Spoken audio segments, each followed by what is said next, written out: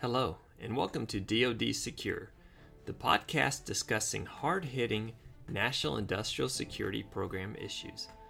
We tackle security clearances, insider threat, classification, security training, and more. I am your host, security discipline and author and publisher, Jeff Bennett. This podcast is sponsored by SecurityClearanceDefenseLawyer.com and attorney Ron Sixtus. Ron consults in all area of security clearance concerns, and he can be reached by phone at 256-398-3316 or through his website. By Security First and Associates, who provide FSO, CSSO consulting and training services. Hiring a full-time FSO can be expensive. A less expensive alternative is to use our managed security services. Our team of security professionals can help to minimize risk by assisting with many vital services from fingerprinting and background checks to DSS security vulnerability assessments. We also offer JPAS, FSO, and CSSO training. If you don't see the services you need, just ask. Security is our life. And by redbikepublishing.com, security resources and books. Get your copy of NISPOM and ITAR and training to download and present to cleared employees. Welcome to another episode of DoD Secure, the podcast that talks about security clearances and how to protect classified information. And happy 2020. I know some of you have made New Year's resolutions, and hopefully maybe getting a security clearance is one of your New Year's resolutions, or getting certification such as Industrial Security Professional or the ISOC, the Industrial Security Operations Certification, or Industrial Security Official Certification. My apologies.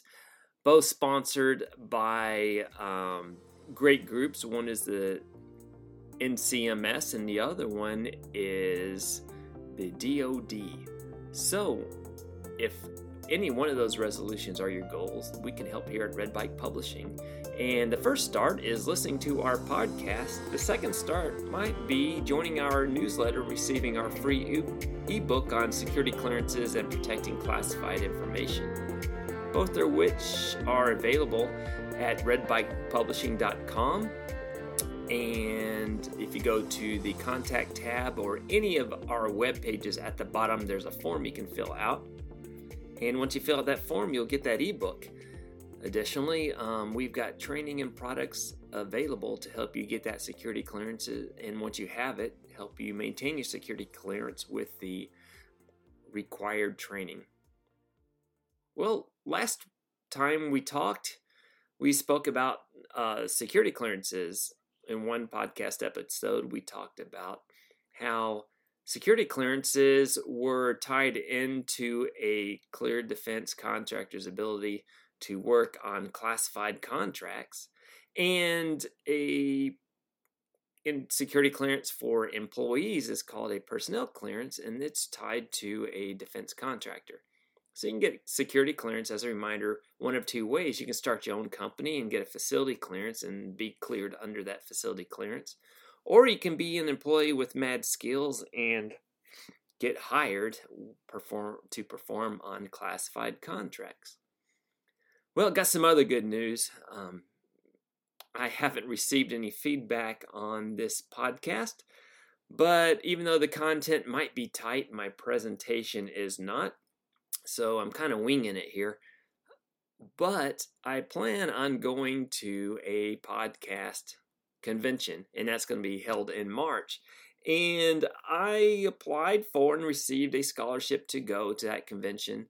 All I had to do is take care of my transportation and my hotel stay. And I hope to be able to go to get new content or new capabilities, new technical skills, and come out with a much higher quality and more entertaining podcasts. Until then, you get little old me, the average guy, trying to put out some good information for you. Well, again, today's podcast is about drug use and security clearance. I actually get questions and I read questions also about people wondering if they have in their past life or currently ever used drugs, and if so, can they get a security clearance? And this podcast is going to be a little bit more specific. It's going to be about marijuana use. We might talk about dabbling in marijuana stock. I'm not quite sure, but let's just lump drug use into what we talk about here with marijuana use. Both drugs, no matter what kind, if they're abused, always looks unfavorable. However, it can be mitigated through the adjudication process. So the answer is, can I get a security clearance if I use drugs or if I have used drugs? And, well, the answer is it depends. And this is kind of a lively topic because, hey, what happens if you live in California or Oregon or Colorado, I meant to say. I'm not sure which states. But, where the states make it legal for you to purchase and use marijuana. Back in the day and in some places, there was stigma attached to using marijuana or buying it. You had to meet somebody in a dark alley and make the trade incognito, or you had a stoner friend that brought it by, and so you could score for your party or personal use. And now, with states legalizing drugs, there's less stigma attached. You can go to a store and purchase marijuana for personal reasons. You can also be given marijuana prescribed for medical use. So it's a little bit more complicated, isn't it? Or is it? Again, gone are the days of many places doing marijuana in secret. And now people are doing it more open. And perhaps, I don't know yet, I'm still doing research on it, maybe more people are using marijuana because it is legal in some states. So this is where I believe the security clearance can be clarified concerning drug use. The use of drugs, or marijuana specifically, can be clarified this way. Even though drug use or marijuana use, the sale and use of marijuana is legal in some states, it's still not legal federally. And this is where the adjudicators and investigators will make their decisions. They'll base it on national law. So even though states have legalized the use of marijuana, even medical marijuana, where national security is concerned, marijuana and the abuse of legal and illicit drugs for any reason can be cause for denial under the security clearance. So that's how we'll handle this. Again, I might remind you that people who determine whether or not they will grant a security clearance based on risky behavior are called adjudicators. They receive the investigator's findings and they adjudicate those findings based on the whole person concept, meaning what activities triggered a negative response or triggered a concern or a red flag or a risk factor, and looking at the whole person, what can the adjudicators look at that can seemingly reduce that person's risk? For example, concerning marijuana use, if somebody used marijuana in the past, some of the adjudicating factors could be how long ago it was, why they used marijuana, and what their opinions about marijuana are now. And so we'll look at a few cases of marijuana use and whether or not in these cases the person received the clearance. So let's begin. Let's take a look at this. The first case is I called self-medicating. And this is where an applicant applied for a security clearance but was denied. And the reason was they self-medicated. They determined that they needed marijuana to treat whatever ailment they had. There wasn't a doctor's subscription. It was what they thought appropriate at the time. The applicant experienced back pain for a significant length of time, and he prescribed himself marijuana use to ease that pain. However, his marijuana use came to light after he failed a drug test. Now, ladies and gentlemen, what do you think triggered that drug test? Was it the fact that he was going to get a security clearance, or was it the fact that he had a security clearance? Ding, ding, ding.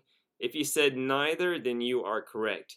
Many times, people who have security clearances or are going for a security clearance don't usually get drug tested. Just depends on the job. Many people go years without getting tested for drugs. However, where the drug test usually takes place is when an applicant gets a new job or perhaps a security clearance for the first time in regards to the new job, because HR will usually send them to get a drug test as part of the job requirement. Well, this person had self-medicated themselves for their backache, and they had a drug test as a result of an accident they had at work. Yes, it was an OSHA requirement, Occupational Safety and Health Agency requirement.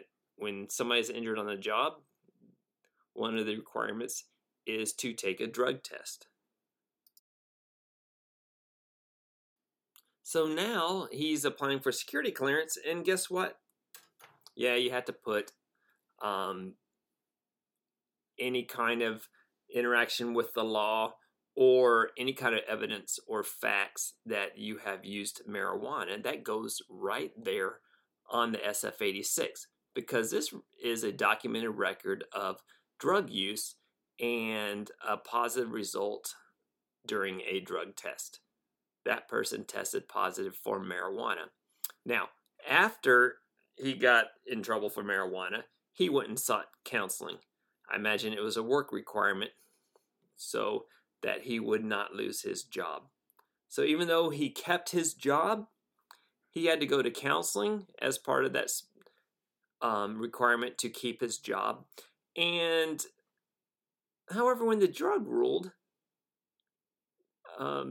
against him having a security clearance, he tried to argue that, no, judge, I took up counseling as a result of that drug test, and so therefore my drug use should be mitigated.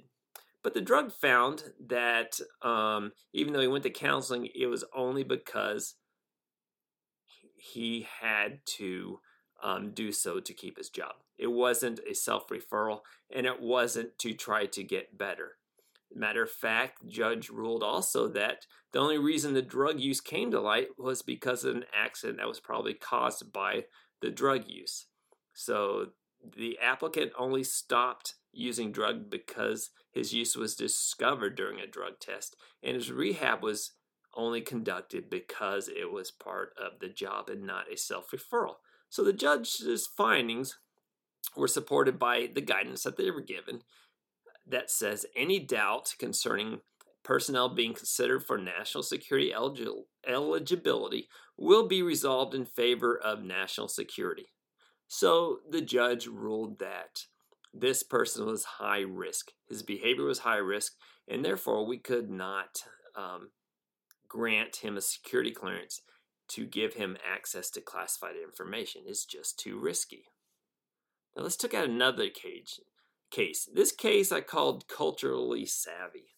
An applicant stated that his marijuana use was part of his culture, even though he had been in possession of a security clearance. Wait, what?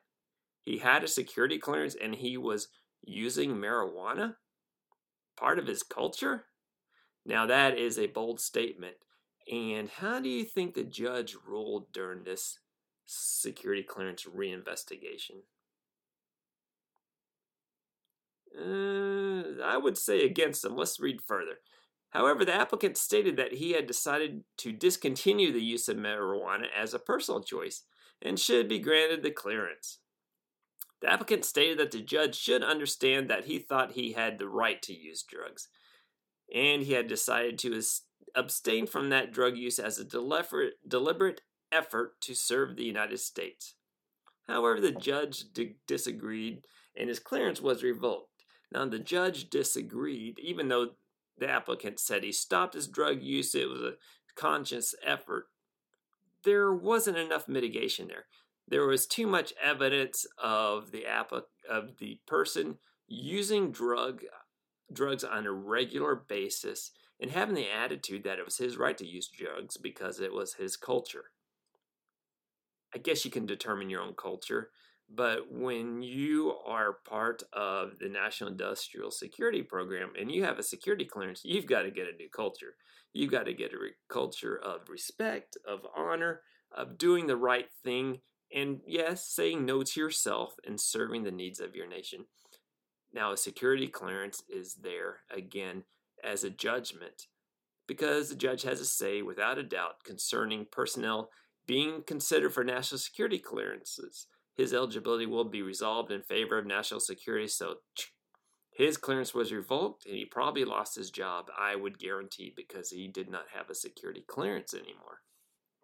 So let's look at another case, which I didn't think it was significant. All right, an applicant filling out his SF-86 National Agency Questionnaire when he understood the full extent of his drug use. He purchased drugs, he sold drugs, and he falsely stated that his infrequent use of marijuana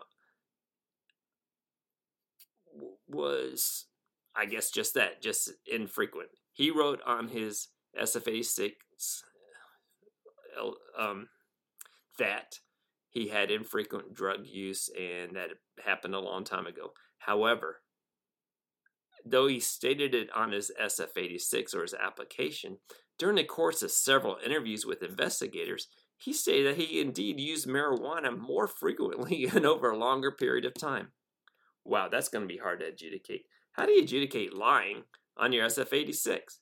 Not only did he have a problem with drug use for an extended period of time, but he purposefully misled people while he filled out that paper. Guys, be careful when you fill out your SF-86. Be honest. Be as thorough as possible and be as complete as possible. Now, if you think it's going to raise a red flag, you can seek counsel and get a lawyer to help you fill out the SF-86 honestly, and that lawyer will work with you. And one of our sponsors, Ron Sixtus, is a lawyer that helps with the application process. And you can find him on our website, redbikepublishing.com, in the sponsors tab. You can also email me at editor@redbikepublishing.com, and I'll make sure you get his contact information. Now, back to the case. He lied about his drug use, but then when it came to an interview with investigators, he became a little bit more honest. It was that he had taken drugs over a period of years, and even up until a few days before his final interview. That is pretty significant. He took drugs while he was filling out his application, throughout the investigation process, and right before the final interview. Let's find out why he did it. His rationale was that he did not disclose his more extensive drug because he felt there was much less significant than his other past issues. Oh, I'm only writing right now or speaking about his drug use. What are his past issues that would be more serious than drug use? I need to go back and investigate this case further. Any point, he thought his stuff was worse, and that if he could just get past that, they might just overlook his drug usage. Additional considerations included use of mind-altering mushrooms and the sale and purchase of other drugs. Okay, ladies and gentlemen, was his security clearance denied or granted? If you've been paying attention, you know that that clearance would have been denied. So you might be asking, what can I do to mitigate any drug usage? Let's look at our last case, and I call it risk mitigated. This is where an applicant did use drugs, and for some reasons, he was able to mitigate. We'll look at reasons why the adjudicator granted a security clearance in this situation. So we've got a person who says that they used drugs on their SF-86 during their application and during the interview process. An applicant used cocaine on a number of occasions and 4 additional times 10 years later. However, since that time, 3 years have passed since his last use. So he's got his history of drug use, used it many times over many, many years. However, it had been 3 years since his last drug use. And over the past 10 years, he had used it maybe 4 times. He states that he will never use cocaine again, and I imagine that means all other drugs as well. And since he quit using drugs, he's received many accolades from his peers, his co-workers, and his bosses. And many people stood up and said they know him well and have vouched for his reliability, his integrity, and his honesty.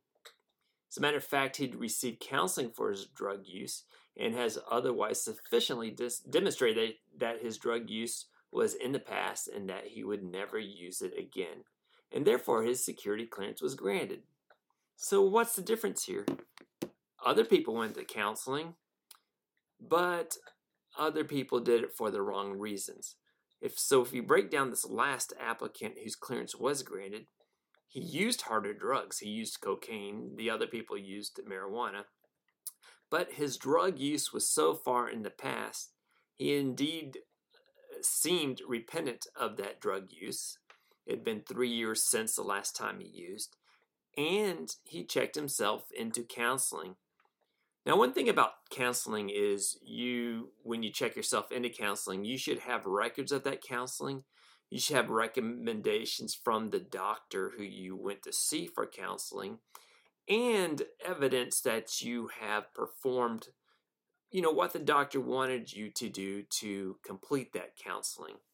Many times people have gone to counseling, but they have never completed their counseling and they just stopped going and their security clearances were denied. But in this case, the applicant had done all the right things. He also went the extra mile of going around and getting referrals and recommendations from friends and coworkers.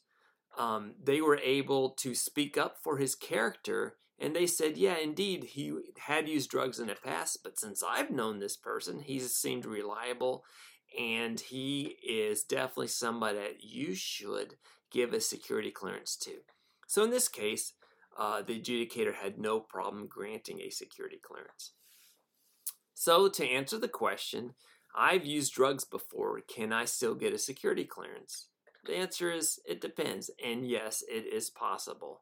So we'll look at other of the 13 adjudicated criteria. This was adjudication number H, drug use, and we'll look at some other ones in the future. If you have any questions about this topic, any other topics, please send them to editor@redbikepublishing.com. We'd love recommendations. We'd love to have other people to interview, so if you have somebody that you can recommend, or if you yourself would like to be interviewed as a subject matter expert, let us know. If you want more details about security clearances and drug uses, consider getting our book, The Insider's Guide to Security Clearance, found exclusively at redbikepublishing.com and amazon.com. Thank you for joining us, and we'll catch you next time.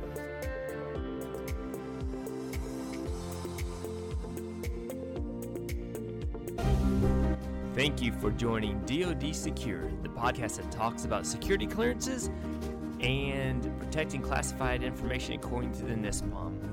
For more information, visit us at dodsecure.com or email us at editor@redbikepublishing.com. We would again like to thank our sponsors, SecurityClearanceDefenseLawyer.com, and Security First and Associates at www.securityfirstassociates.com.